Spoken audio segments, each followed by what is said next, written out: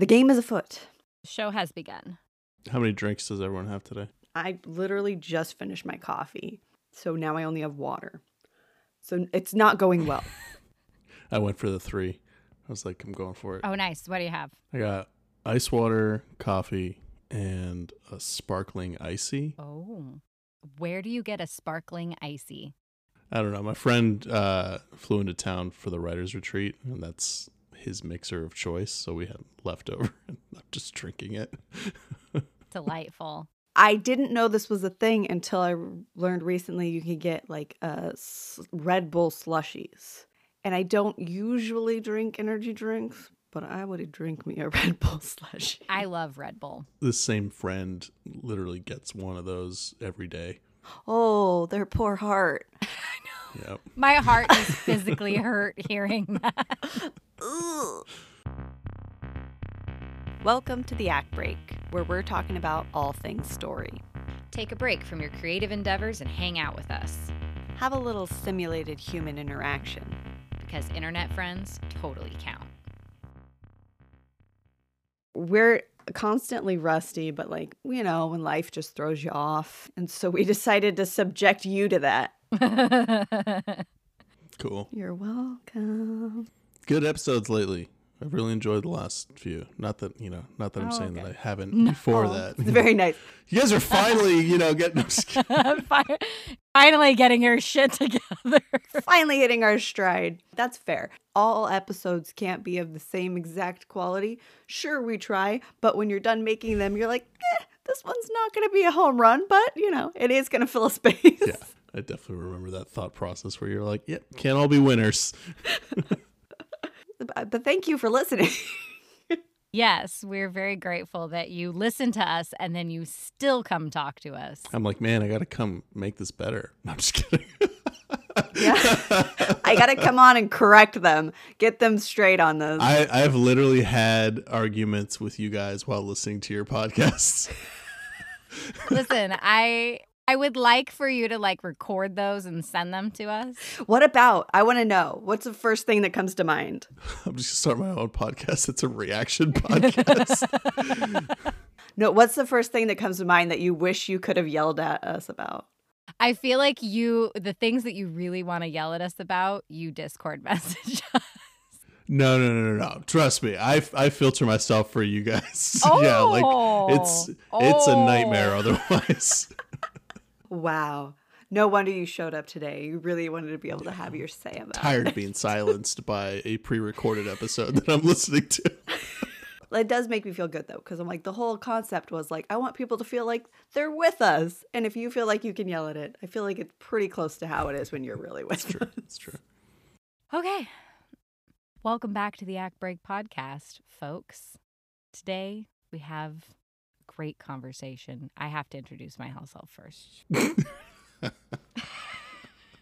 And maybe it'll be a great conversation. It's going to be great. I will it to be so, mainly because the two of you are here and you bring better dialogue than I do. Okay, I'm Carly, and I'm here. Thanks for being here, Carly. That's about all I got for you. I am Jamie Redact, and my opinion of my speech and dialogue skills are so high that I co-created this podcast. Oh, man. The things that come out of my mouth are super valuable. I should share them with the world. And we are joined today by our friend AP. Hi, thanks for having me back again. If you don't know who AP is, you must be new here. Consider yourself lucky. No. The true luck is getting to know you, AP. But this will be your last episode. Yeah. This is it. Cutting you off after this one. Just walk into the ocean after this episode's over. We're really tired of you yelling at us. Really? Really, that's what it is. I'm tired of yelling at you. Come at me correct. I feel like this is going to be spicy. Probably not as spicy as I think. You guys probably agree on this topic. And that's why I was so interested in what you maybe were going to yell at us and disagree about, because not every time, but often our thoughts and opinions are close to being in the same alignment, AP and I. So I'm like, when you do differ, I want to hear about it because I want to know what's wrong with you. No, I'm just I'll start taking notes. I'll start trying to remember specific ones. Good. To be fair, I think it's usually Carly I'm disagreeing with. Gasp. Shocker. No. Disagree with me? I wouldn't say I was yelling at Carly while listening to her talk about Vonnegut, but I was disappointed. I'm not mad. I'm just disappointed. I am not surprised. You very snobby people and your highfalutin Vonnegut opinions. No, I haven't even read that much Vonnegut, so I'm just giving you shit. No, it's fine. I don't care. All right. So, sorry, guys, I feel like I'm stuck in a loop. Aren't we all? I've been living this day over and over for 1,000 years. Oh my God. Okay, guys. Today we are discussing dialogue. The reason I want to have this conversation is because I feel like I suck at it. And I would like to hear all your juicy ideas about the dialoguing of it all in fiction. Well, just in general, I guess. Well, why do you think you suck? Because I don't practice it enough, and I feel like it is painful every time I have to write dialogue. No, like what gives you the idea that you don't think your dialogue is good? Not like what aren't you doing for your dialogue? Making them sound like they're having real conversations instead of like, we're gonna do a thing now. I mean, that's how I feel when I'm writing dialogue. So would you like you feel like the conversations come off as more performative than organic? Yeah. They're there to serve what I need it to serve, and that's it. Like, they don't feel like anything else to me. See, I wanted to have this conversation so I could ask you guys questions. Stop turning it around on me. No, just when you gave me the topic, you said the thing, I was trying to think back to what I've read of yours, and I was like, I don't remember any issue with dialogue. So I write as little dialogue as possible. I try to craft my narrative to make it so I don't have to write dialogue as much as possible, which is why I like to write people alone all of the time. And then when somebody does show up, they're just trying to kill each other. So little dialogue, fight. Everybody's alone again. Yay. Now that I think about it, a lot of your characters are alone. I mean, see what I did there? Smart, very smart. It's a stylistic choice. Why deviate from it? You're playing to your strengths. It's a legitimate strategy. I have something to admit. When a book kind of is seeming a little slow to me and I start to like skim read it, I will just go from dialogue to dialogue and kind of just like glance over the other stuff and skip straight to the dialogue. I do that too. Totally, 100%. Yep. Okay, good. I'm like, good. next dialogue. Yep, I got what they're saying. Let's get this moving. Yeah. Even as somebody who loves like world building and stuff, but exactly, if the book is feeling slow, I'm like, I don't care about any of this exposition. What are they going to say to each other? Yeah, and so much in those in between the dialogues is something that is like either implied or really not important. Like, he turned towards the door. It's like, we don't care. So, like, if I want a book to move faster, I'm just like, okay, I'm glad I'm not the only one. Cool, let's proceed. And then later she's like, I didn't really care about the character. I don't know why. Like, I just didn't feel invested. I'm like, well, maybe. I didn't really get a good sense of space when I was reading. I don't know where I Maybe was. you missed that when he turned to the door that somebody came in. It's not like I do that with every book. And there's lots of books I've read every single word of it, and I still don't care about the character. I know. I'm just hurt. I just like to give you shit. Oh, boy. So dialogue. Oh, where to begin with the dialoguing? Where dost one begin? One beginneth with conversations between fictional people. I feel like there's set rules with, how to craft effective dialogue. How do you feel about the concept of knowing the rules before you can break them when it pertains to dialogue? Follow-up things to that. I wasn't totally sure what you meant by rules. Knew you were going to say that. When I think about the rules of dialogue, quote unquote, I use air quotes a lot, which is not great for a hearing medium. Podcast, a famously visual medium. Exactly. I think about like the grammar and structure, like dialogue cues go here and you paragraph to a new, all those things. When I think of the rules of dialogue, I think about the structure, not what's going in between the quotations, not the things they're saying. Right. And I think that those are incredibly important, and you should follow all the rules because those are designed for clarity and understanding. There's a standard, and that helps your readers know what it is. So absolutely use all of the grammatical and all of those rules. Yes. Although Oh, I do love when someone kind of throws that out the window in short stories and is like one character literally doesn't have dialogue tags and just it's in the text of like you turn to them and say this, or they just like don't have quotation marks anywhere. The entity is speaking in all capitals.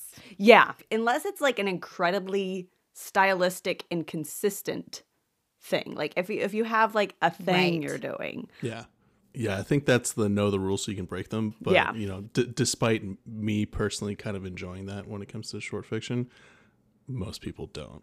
And I have a friend of mine who, you know, submitted a few pieces that didn't have quotation marks and did some dialogue stuff.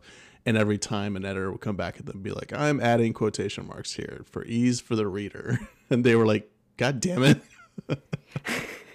Well, I like it when there's no quotations for maybe like an entity, like something that's not necessarily a physical being. It's kind of cool to have no quotations there because it's like, then you're like, you don't know if that's just like a sound coming down from the unknown realm or something that's in their head. Like it adds a whole different element. I don't mind those things, but probably more in short fiction. It's tough in a whole book.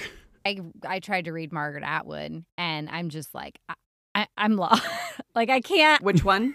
Handmaid's Tale. I was like, I can't read a whole book where there's like, I can't. What's missing from that? I haven't picked it up. The quotation marks around the dialogue, All of them? at least in the copy that I had. So I don't know if that's like a general rule of hers or if it's that book or if I just got the shitty copy. I don't know. So when I was thinking about rules, I definitely wasn't thinking about the grammatical rules. I was just kind of curious what other people were saying about dialogue. So I did some Googlesing. They say things like use dialogue as you would actual speech and show what the characters are doing while they're talking and keep, that sort of thing. So I was curious if you guys had any specific things that you've heard somebody say, like, you have to do this with dialogue, and you're like, absolutely not. Yeah. Earlier on, when I first started to take this seriously, I was listening to all the prescriptive advice. And I feel like a lot of that I've kind of, tucked away and kind of bring out every once in a while, but kind of do my own thing. But when it comes to dialogue, there are two things that have always stuck with me from the very beginning. The first one is using said and asked basically exclusively when it comes to dialogue tags. And he whispered or he screamed or just get rid of all that. And the second one is to use action tags for dialogue. And so those are the two things that I aggressively do in all my writing. Like I almost never put like he said, she said. It's almost always action. That was my next question, is about dialogue tags. So how do you feel about them? So obviously you have very specific opinions on how you like to handle that, because there are people in the camp of everybody, like they said, after everything, don't use anything else. And there are some writers who they're like, he growled after everything. And then there are people who are like, no, action only. So it's just like to hear what other people like to do. I like to think if you use all of the grammatical and structural rules of when to go to a new paragraph and things like that, with that, plus if you've created characters that have distinct voices or distinct, character, I like to use as few dialogue tags as possible. You should be able to know who's talking based on their character and how you've framed it. Yeah, based on what they're saying. Because when you get to like a real juicy part where it's just a conversation, a back and forth, a lot of people, you just drop off those dialogue tags because it's like new line, other person, switch, switch, switch. So if you're doing those two things right, you can use less and less dialogue tags. But I do agree with you, AP. Using they said is so bleh. And that's just something that if you have like a reader who reads a lot, like their brain is just auto skipping over that anyway. Yeah, it's the invisible word. Yeah. Whereas if you're using like they growled or she sighed or an action tag, it's giving you more insight into the character's personality instead of just the arbitrary they said. Well, so the action tags I'm talking about are not the he sighed, he growled, he whatever. Those things, those things I actually dislike. I'm really finicky when it comes to dialogue, and if it's done really well, like nothing gets me sweatier than just a really awesome conversation where it's just flowing and it's like, punchy 1 2 1 2, who's talking, like you said. I love how much you come on here and talk about getting sweaty over things. Thank you so much. I'm a sweaty man. What do you want? Thank you so much for admitting that. And nothing upsets me more than poorly written dialogue where it's just like... Oh, shit. Don't read any of my old work, please. Okay. So can you give an example of an action tag that you're talking about? Yeah. So it would be like someone saying, what are you doing here? And then period, end of quotes. And then he gripped the edge of the counter while looking at her. Yeah. So it's like separate thought, but it's expounding on what's happening with his emotions with that question. Because like there's so many different ways you can say, what are you doing here? Like, how does he actually feel when asking that question? So absolutely. Yeah, and it also helps, one, show an emotion of the character, and two, give you like a define your space of what's happening. Totally. Yeah. That's why I like them. If you use it well, exactly, you can get a visual of what the character is doing wherever they are, and their physicality of their space and where they are in relation to the other characters and all of that. Early days, I aggressively tagged my dialogue. You would hate it all, AP, and it would make you really upset. But I mean, I do hope that I am really trying to practice that whole, really trying to make sure that the characters and everything is very clear and who's talking so that I can tag as little as possible. Because when reading, I don't love dialogue tags. I don't love especially I feel like romance and YA, they use a lot of the he growled. And I'm like, this is I saw a meme the other day and they said, this is a romance book, not the animal kingdom. Okay. It's just, how do you growl a word also? I don't understand the obsession using those things. Like, let's use the action tags, like an action sentence or phrase afterwards, than using these things over and over and over again. It's funny that we've been like using growled and sighed, because those are like, even though I've been saying they sighed, I'm like, you can't really sigh a word. Like a sigh is an action. Like you can whisper a word. Jamie, I sighed a word. You're welcome. I just feel like it's a weird thing to say, personally. It is. It's fair. And I don't necessarily think never use those. I have seen them used where I don't mind it. I would say be careful with those. All of your tags should not be those things, because I think they slow readers down, and there are better ways to get across what you're trying to do. Also, if there's if you very specifically use something in an important spot, it can be impactful, but not if you use it all the time. Exactly. It loses its... And that goes for like a lot of different words. And to play devil's advocate a little bit, even though I personally don't like it, that kind of stuff is a staple of some genres. Like you said, romance and YA, and some people do expect that when they're reading those genres. So that's more about knowing your genre and your audience, and it's fine. It's not for me. I don't like that, but that is part of it. But that is part of it, and that is correct. Thank you for bringing that up. And if you haven't already listened to it, go back and listen to our episode on genre expectations, which hasn't come out yet, AP, but we just recorded. I was like, I don't remember that one. In that, though, the whole making dialogue sound natural and not contrived, I think those words kind of make the dialogue feel contrived. It just that's my take when I'm reading it, is that I feel like it's being forced to fit a genre expectation than it is feeling like something that would actually happen in this scenario. I mean, actually happen in air quotes where it's fantasy. But you know what I mean? Totally, 100%. I agree with you completely. And that's part of why I don't really like YA and romance as genres, because there is an element of like melodrama and like there's like a lack of verisimilitude that doesn't really jive with what I look for. Some people go in and like that escapism and like the like stylistic choice and the kind of like literary formatting that gives you. But that's just not for me. It sounds unnatural. It sounds fake. And so it's hard for me to get into it. Yeah, that's a similar feeling. I'm just currently my latest fixation is and like not necessarily in like a I love it kind of fixation is Jay Kristoff's the vampire book he wrote. I don't know if either of you have read that at all. I've never read anything from him. Me neither.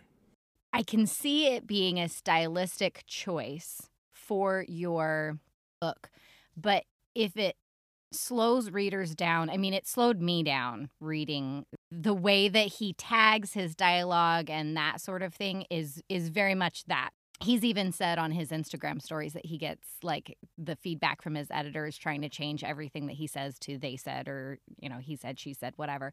He loves he growled, he, you know, roared, he mumbled, like he loves that stuff. And obviously his fans do too, because, you know, they come in droves for it. Yeah, he has rabid fans for sure. Yeah, so it's just interesting to me.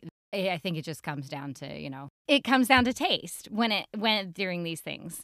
Yeah, like I'm a very judgy bitch. But that's why we get along. But I've for years been training myself to be like, dude, that's just not for you. And it's okay that it's not for you. And I feel like I've maybe extended my life a little bit by like not stressing myself out about that kind of stuff.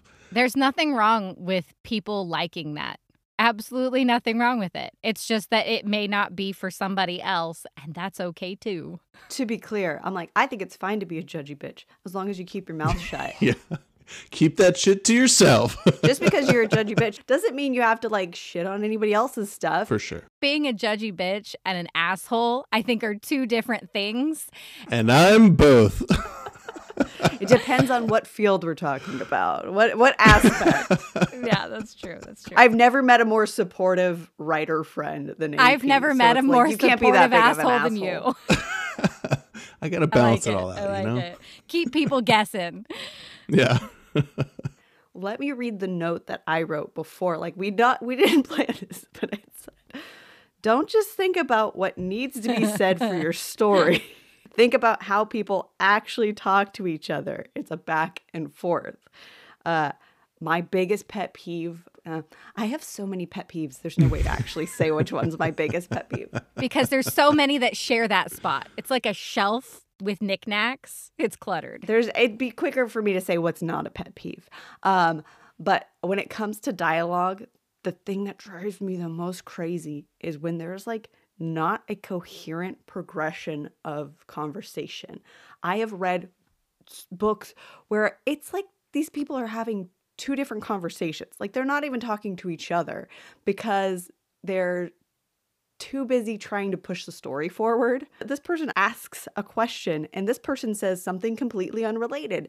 But the person who originally asked the question never tries to circle them back around or get an answer for that question. It just drives me nuts when like all we're doing is just saying things, but we're not actually talking to each other. When characters are talking at each other instead of to each other. And there are situations where it might be like an argument or somebody's being evasive. But when you're trying to have that back and forth to make characters feel like real people, that does not work. So I think this is where dialogue gets really complicated. You always get told, you know, you want your dialogue to serve a purpose and you want to advance the plot and like do characterization and yada, yada, yada. And then you also get told, make your dialogue realistic and blah, blah, blah. But if you listen to how people actually talk, like if you listen to us, it's like, and we're like cutting each other off. And like, that would be absolutely horrendous to try and read. And so you have to find this kind of fine line between advancing the plot and having it work for fiction and not making it sound like it's just talking heads being like, well, Bob, like it's complicated. It's hard.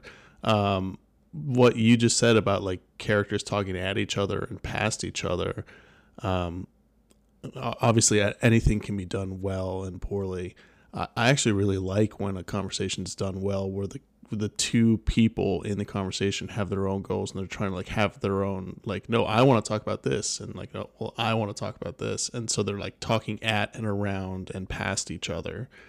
But as the writer, you have tools to call attention to that's what's happening instead of making it seem like that's normal and then not addressing it in any way.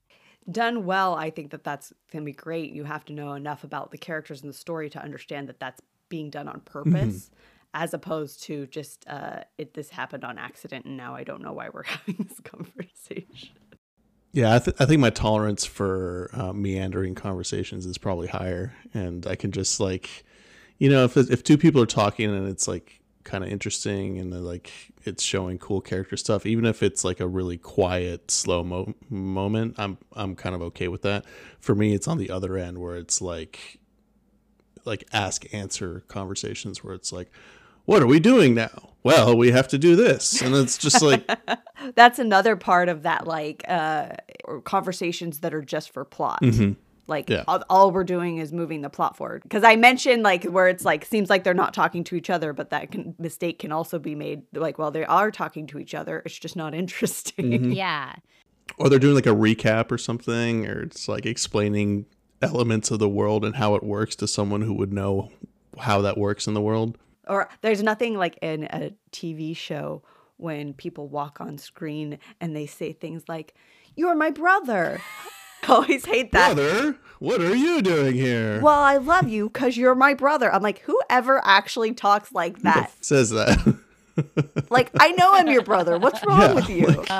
You hit your head. Be more like, what are you doing, you shithead? Like, yeah, what you were saying, AP, about how people talk in real life. So take a minute and listen to this episode and then read the transcript. Oh, God. Because what's actually happening is we're talking over each other and interrupting each other. And I do my damnedest to separate out. And Jamie actually does a really fantastic job originally in editing as much of that out as possible and shifting the dialogue so that people can actually hear what the other person's saying. But sometimes there's no helping it and it's all garbled. A transcript would be completely impossible. I keep us from talking over each other just so you guys can hear everything everybody's saying. Right. And every once in a while when somebody's laughing or something like that, I have to move things in the transcript so that you can hear the kind of order of how we're talking so that it makes sense. And so if you listen to the podcast and read the transcript, you can see that happening.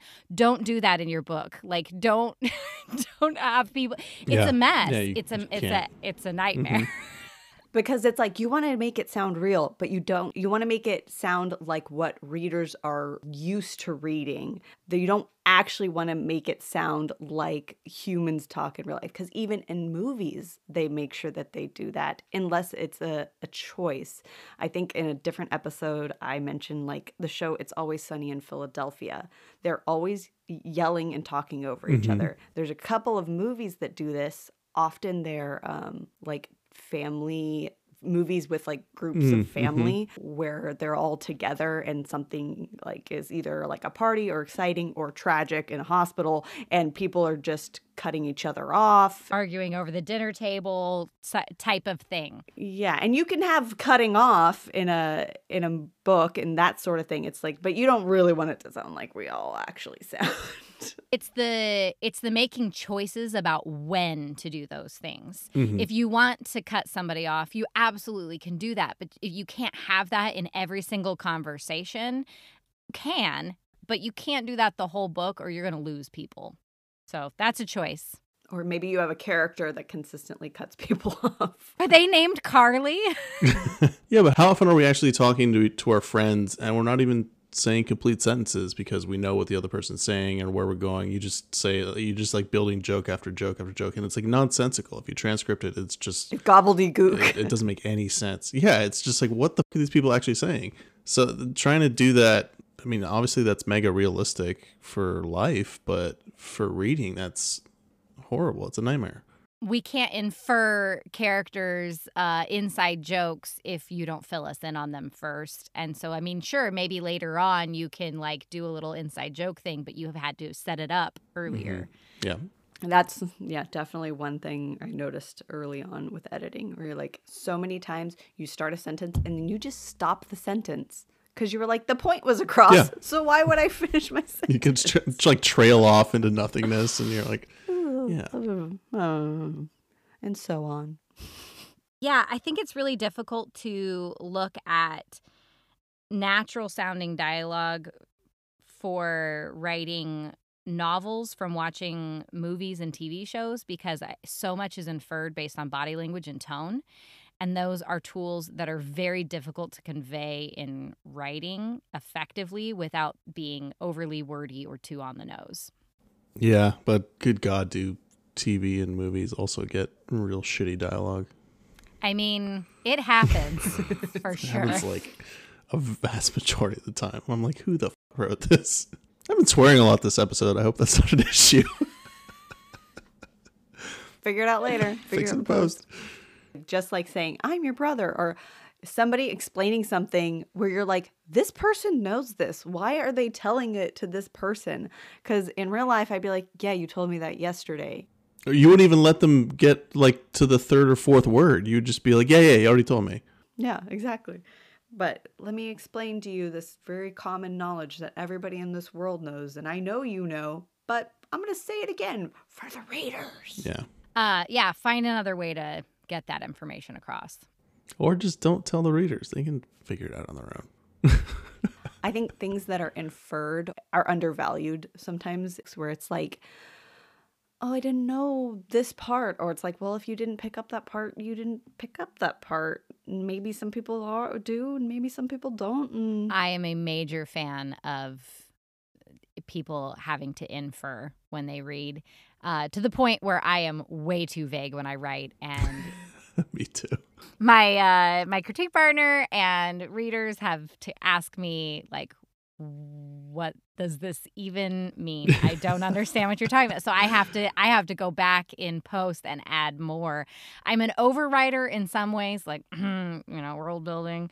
But in the other ways, I am an underwriter because I want people to. I love an element of mystery. I like for people to wonder what's happening in like an exciting way. But a lot of times, I leave way too much out, and they're like, I don't know what's going on. Yeah, I get that note often too. I get two notes all the time. The first one is, bro, you got to explain all these terms. Like, no one knows what any of these things are. You got to give us something. And the second one is, stop repeating yourself. I can neither confirm nor deny that I have received both of those notes regularly. I have a question for you guys. It's not exactly dialogue related, but since you had mentioned, like, you have to explain these terms, are those usually terms that you've made up or terms that exist? Terms I've made up. Okay. Yeah. Because Okay. that is a fair That's note. a fair note. Yeah. No, totally. Absolutely. 100%. But at the same time, depending on what it is, inferred.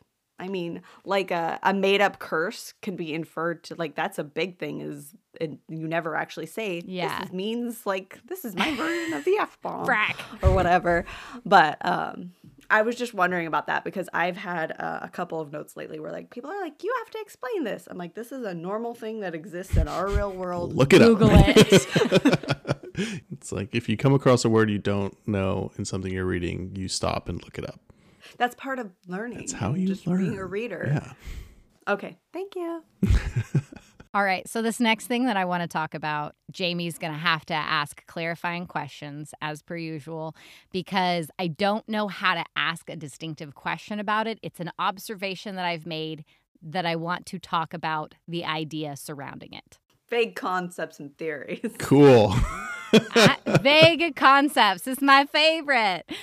I have noticed that the two of you have very distinctive voices in how you like to write things. Your narrative style and your dialogue is also very engaging and interesting and feels different than your narrative voice.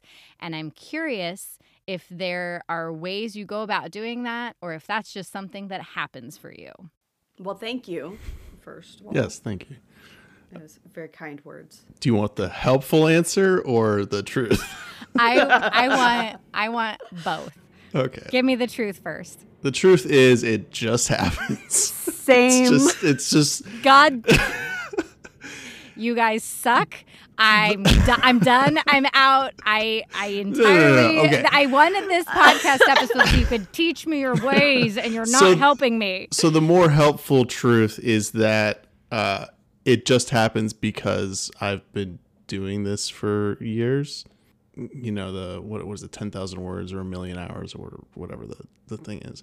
And just over the years of writing and trying things out and submitting things and seeing what works, I feel like I've kind of got to a place where I have an author's voice in my writing. And then the dialogue stuff is just, again, practice. Like, oh, that's this character and this is kind of how I envision them in my head and how they would respond. And usually my characters aren't depressed, nihilistic authors, you know, so it sounds different.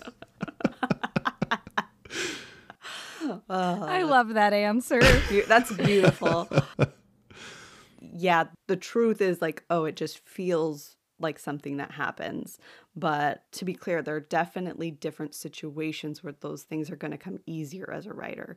POV is a big deal. If I'm doing a first-person narrative, my writing style is going to seem like it matches the character because that character is telling the story. Mm-hmm. Even though there is like a point of this is narrative style and this is a dialogue. The third person narrative is where like that becomes more like this is narrative, this is dialogue. I think like AP said, it comes more naturally the more practice you have. And so with my quote unquote narrative style, I also, depending on the project, adjust what that style is for the project. And there are some books where I'm like, okay, if I'm writing the narration part, this is me telling a story. And as soon as I get to a dialogue, if I've constructed a character properly, it's like that writers are many people. I'm not myself writing. I am this character saying what that character would say. Yeah. And even with the more stylistic narrative stuff that I've worked on in the recent years, it's almost like I'm not me telling a story. I'm the specific style narrator telling the story. So, you know, like you just become different people. Yeah. So this, I agree completely with what you're saying. And it makes me think of a question for the two of you. Do either of you or both of you have like a constant running inner monologue? Like IRL? Yeah. So I did just recently figured out that some people don't. And I that's was like, me that's too. crazy. I'm like, what? What was inner silence? Like, what was that be like? Peaceful. So peaceful. Like, yes, I do have an inner monologue running 24 hours a day. Yeah. Sometimes it's not a monologue. I am several people in my brain having a dialogue. Yeah. And I feel like that's helped me with my dialogue. And even with what you were saying, Jamie, about like first person POV and all that, it's like I have the inner monologue who's like narrating the stuff, and then I have the actual things that I'm saying, and they're different but the same voice. It's still me, but you know, filtered through these are actually being said out loud versus being thought. And that's where I feel like that, like when you do it for so long, that's why it feels like, well, it just kind of comes out of me at some point. I don't know, but because it's a hard thing to put into words. My personal struggle comes in with the fact that my inner dialogue sounds like what we're recording. There's people talking. I mean, I'm talking over myself. I'm interrupting. Thoughts are starting and stopping. And so learning to separate out what's actually happening, what's like the undercurrent of what's happening in my brain is a exhausting endeavor sometimes. So sometimes I feel like that's how one of the reasons why I struggle with the dialogue in writing is because when I start writing, that's how it comes out, and I'm struggling to figure out where am I going with all of this. I struggle getting to the point and then going back and having to finesse that to make it reflect that. That's why I think, even though I know it's not always an option, being like in a focused state, being in a quiet room, having my phone off or less distractions can help with Quiet those sorts room. of things. The more you can minimize the distractions and focus, that can potentially help you get more writing done and get better writing done. I go the opposite way. I go with really loud music in earbuds to just like drown out everything else. And then it's That is what works for me as well. Because the music, it's like, sure, it's loud and there's stuff going on in the music, but it's one thing. And if it's loud enough, I have to focus on it. I have to listen to it. But then that also, when I get in a flow of writing, that hits the background. Mm-hmm. Totally. But it keeps the thoughts quiet, except for what I'm actually doing. And yeah, I agree.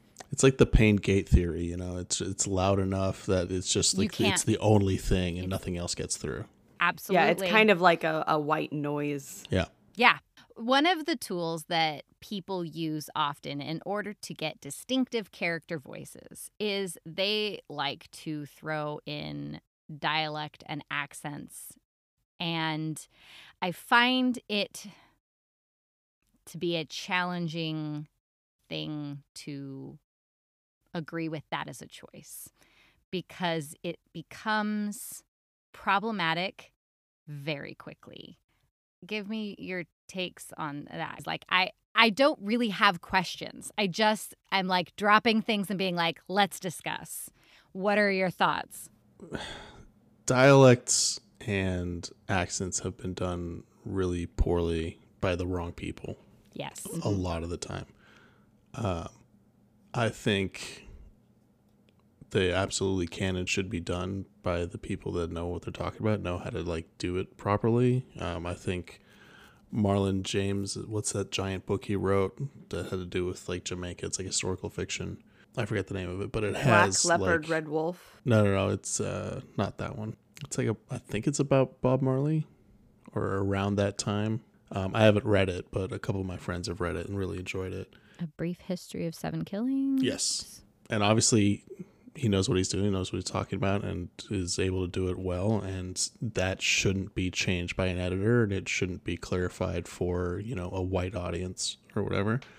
But so many times it's a white person doing an accent somehow. And for flavor. Yeah. And it just doesn't come across that way. I completely agreed. Yeah. So I've seen it done poorly so often that even when I'm writing my own stuff and I'm like, oh, this person speaks in this way, I describe how they're speaking and just write it out and then let the person autofill read it in whatever voice. Yeah. The first thing I was wondering about was like, well, when it comes to like fantasy, specifically in my mind, I'm like, well, the Stormlight Archives, they've got like dozens of different cultures. And a lot of the times, kind of like you said, AP, where it's like, it just says in an Alethi accent, and then it's written normal. Yep. Of course, when you listen to an audiobook, it's changed a little bit. I enjoy those types of things in the fantasy world because it's like there's a whole different culture. They have a different way of speaking. Yes. Like totally. We don't all just sound like we're from the US. Right. And I think the Parshmen have like a really specific way of speaking too, right? Yeah, the Parshmen have basically a different sentence structure that they use, and then they also have a different aspect to their communication that's not speech related. Yeah, and I thought that that's done great. It's done really awesome. Very well. And then you can even do it not even just talking about accents, but talking about dialect, like Hagrid in Harry Potter. The way he drops some of his, what are they like G's, or, you know, there can be smaller things that aren't necessarily appropriating a whole culture. Yeah. I think the challenge that I've seen even in fantasy, though, is a lot of writers write medieval white fantasy. And so then other cultures are automatically, even though it's a different race, quote unquote, for their fantasy world, they are mass appropriating a culture in the real world. And so the challenge with even with fantasy comes in to play, where you're not being like, well, this is an Asian country and this is an African country. And like, you can use inspiration from the real world. It's what we all do. Like, it's impossible to not. We're informed by the world we live in. But also utilizing one country or one culture for your fantasy world and then using their accent or dialect. I just caution people. And with the Stormlight Archives, I haven't read that yet. I'm actually just starting, but like what you're saying, where they use a completely different sentence structure, and I'm sure he frames it with the way their communication style is, so it is a new and unique and fun thing, not appropriating something that is in our world. Yeah, it's so easy. It's so easy to have characters just become caricatures at best, or just like awful racist stereotypes at worst. And it's just lazy. It's lazy writing. Yeah, it's lazy writing. I figured we would all have a similar perspective on that, but I felt it was important to discuss because it is something that is utilized so much in dialogue, because as writers, we really, really, really want our characters to all sound different. So we're like, I'll give this one an accent, and, you know. I feel like there's so much more you can do besides accent and ethnicity Yes. in changing the way people I agree. speak. Like, even speech patterns are different regionally, and then even just the way some people think about things. They frame them in different ways than other people, so that when they go to communicate, they're not communicating the same way this other character would. So there's a lot you can do. It's just so much. There's so much to unpack. Kind of building on that, I find that even if you're using like a Cockney accent or like a Scottish accent, like you're not gaining as much as you think you are Yeah. by that. No. You know, like you're really slowing me down with this. Like if it's in a movie or TV show, like you could hear it, it's a lot easier to process. But when you're trying to read it, you just hit this wall of like, all right, well, now I'm reading a stereotypical Cockney accent and trying to figure out what they're actually saying. Yeah. And that's not helpful. Like, it just stereotyping in general, like, it's just not good. And that's what ends up coming across most of the time when you're trying to do like excessively stylistic choices with the way you're writing your dialogue. I completely agree with the standpoint of just write it. You know, if you want to drop a G at the end of some words for a certain character, like, I don't see the harm in small things like that if you're framing the character around it effectively. But, you know, the big stuff, yeah, like, you're not gaining as much as you think. Agreed. Guys, thanks so much for telling me basically nothing that I wanted to hear, in the sense that you're telling me that I just need to practice writing dialogue more. So Just get good. Thanks for nothing. You're welcome. No. No, thank you. It was a really fun conversation. But here, you want a tip? You want something to help? I mean, I was going to ask for your recommendation next. Is this... Well, the recommendation is different. Oh, so this is a free... How about some actionable This is advice? free? Ooh. This is bonus free stuff. I like it. Read your dialogue out loud. Like, read everything out loud, because that's good. But like your dialogue, especially if you're reading it out loud, you're like, oh, no one talks this way. This sounds bizarre. Also, if you trust somebody enough to read it out loud for you, because what you will also do, even if you read it out loud, sometimes you read it with the preconceived notion in your head of how you want it to come across, the inflection, the tone, everything. And having somebody else who doesn't know what you were trying to do read it. Stumble through your words. Yeah. Humbling. Yeah, that's humbling indeed. AP, do you have our 2-cent recommendation? I do have a 2-cent recommendation. On the topic of dialogue, I wanted to share a director who I think does dialogue really well, and that is Guy Ritchie. I love Guy Ritchie. Carly's getting sweaty. He makes me sweaty. His movies make me sweaty. Yeah, you could pick apart his movies, and like some are better than others and all that. But his stylistic choices when it comes to dialogue, I think, are super solid because it's believable, but it's also in character and kind of musical and fun and like plays to the medium really well. Witty and, Yeah. And like everyone's quippy, but you're not like, it's not like a Marvel movie where everyone says one-liners. Like they are actually genuinely funny people being like genuine. Yeah. The one conversation that jumps to mind is during King Arthur's Legend of the Sword. At the beginning of the movie, they're like explaining what happened in the morning to like a guardsman, and they like cut into each other, they interrupt and cut and fast forward and all that. It's just done great. Love that recommendation. Guy Ritchie is one of my favorite. For sure, yeah. I love his movies. Awesome.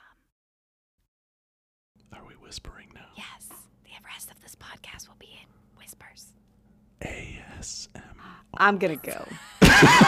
It got awkward. You can find AP at AP Thayer on Instagram and Twitter. You can find him at apthayer.com. Read his short stories. They're fantastic. Thanks for being here again. Yes, thank you. Thanks for having me back. So very much.